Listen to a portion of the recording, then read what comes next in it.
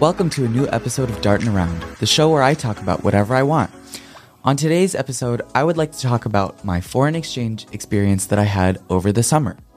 So, the program that I went through is called NSLI. It stands for the National Security Language Initiative for Youth, which I went to through their Korean summer program to study Korean.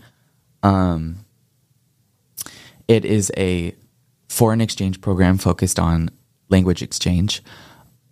So the goals of the program from their website are to increase the number of young Americans with the language skills necessary to advance international dialogue, promote economic prosperity and innovation worldwide, and contribute to national security and global stability by building understanding among cultures. To improve Americans' ability to engage with the people of Arabic, Chinese, Hindi, Indonesian, Korean, Persian, Russian, and Turkish-speaking locations through shared language. To provide a tangible incentive for the learning and use of foreign languages by creating overseas language study opportunities for U.S. high school students. And finally, to spark a lifetime interest in foreign languages and cultures among American youth. So yeah, like I said, it's a foreign exchange focused on language exchange or language learning and cultural exchange by immersion. And the main perk of it is that it has no cost. Because it's endorsed by the State Department, it is completely merit-based. So when you go, you don't have to pay anything. So there is an application for it. And the application process includes 2 essays, a teacher recommendation, and a semi-finalist interview if you move past the first round. So yeah, I was able and fortunate enough to get selected to go. And it was a really great experience. So some of my favorite parts of the experience studying abroad in Korea, the first part was definitely the food. To me, the Korean flavor palette is much more umami, which if you don't know what umami is, it's basically like savory, earthy flavors. So, like you can think like mushrooms. Those have more of an umami flavor. So for me, every time I ate a meal, I felt very satisfied because the food was much more hearty. Additionally, Korean cuisine uses like the different food groups much more evenly in their dishes. So every meal that I ate was very balanced. Because of that, the eating experience that I had in Korea was kind of the opposite of what I have experienced in America, because I feel like in America, we kind of focus on like only protein, or specific food groups. And it was kind of the opposite of that in Korea. Also, I really liked learning Korean all day, which might be kind of obvious, but I have a great passion for the Korean language. So it was super cool to go to school 5 days a week and just learn Korean for 8 hours and nothing else, which seems kind of like boring, but when you really do have a passion for it, and like for me, it was a dream of mine to go abroad for so long, like basically since I was a kid. So, it was kind of like my life goal up to that point had been fulfilled. So that was a really great part of it for me.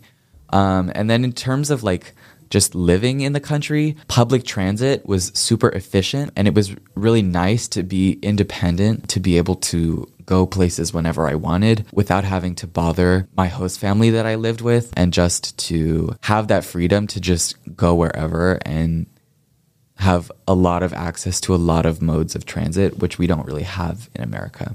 And more specifically, the public transit in Korea is really clean, and people are very polite. There's a big sense of etiquette on public transit in Korea. So it was honestly like the favorite part of my day to be able to just ride the subway. And then finally, in terms of favorite parts, the pricing of just goods and food and services was really shocking to me, because everything in Korea is a lot less expensive. So going shopping was really exciting because I didn't have to spend as much money every time I went shopping. The pricing might be explained because of Korea's proximity to China, which makes import costs for goods generally lower. But overall, food and clothes in general are way less expensive than in the US. Yeah, so it was really just like a kind of a life-altering experience to be in a place where, you know, everything is like kind of fundamentally different from how it is in the US. In terms of my like main takeaways from that experience, being in Korea was very culturally enriching. I found that like how Korean people view the world is a lot different from how we have it in America, because Korean culture is a lot more collectivist rather than American and Western individualism, which might have something to do with like the homogeneity of Korean society. You know, Korea is largely like one ethnic group. They kind of viewed like social issues and just processes in the world in a manner that didn't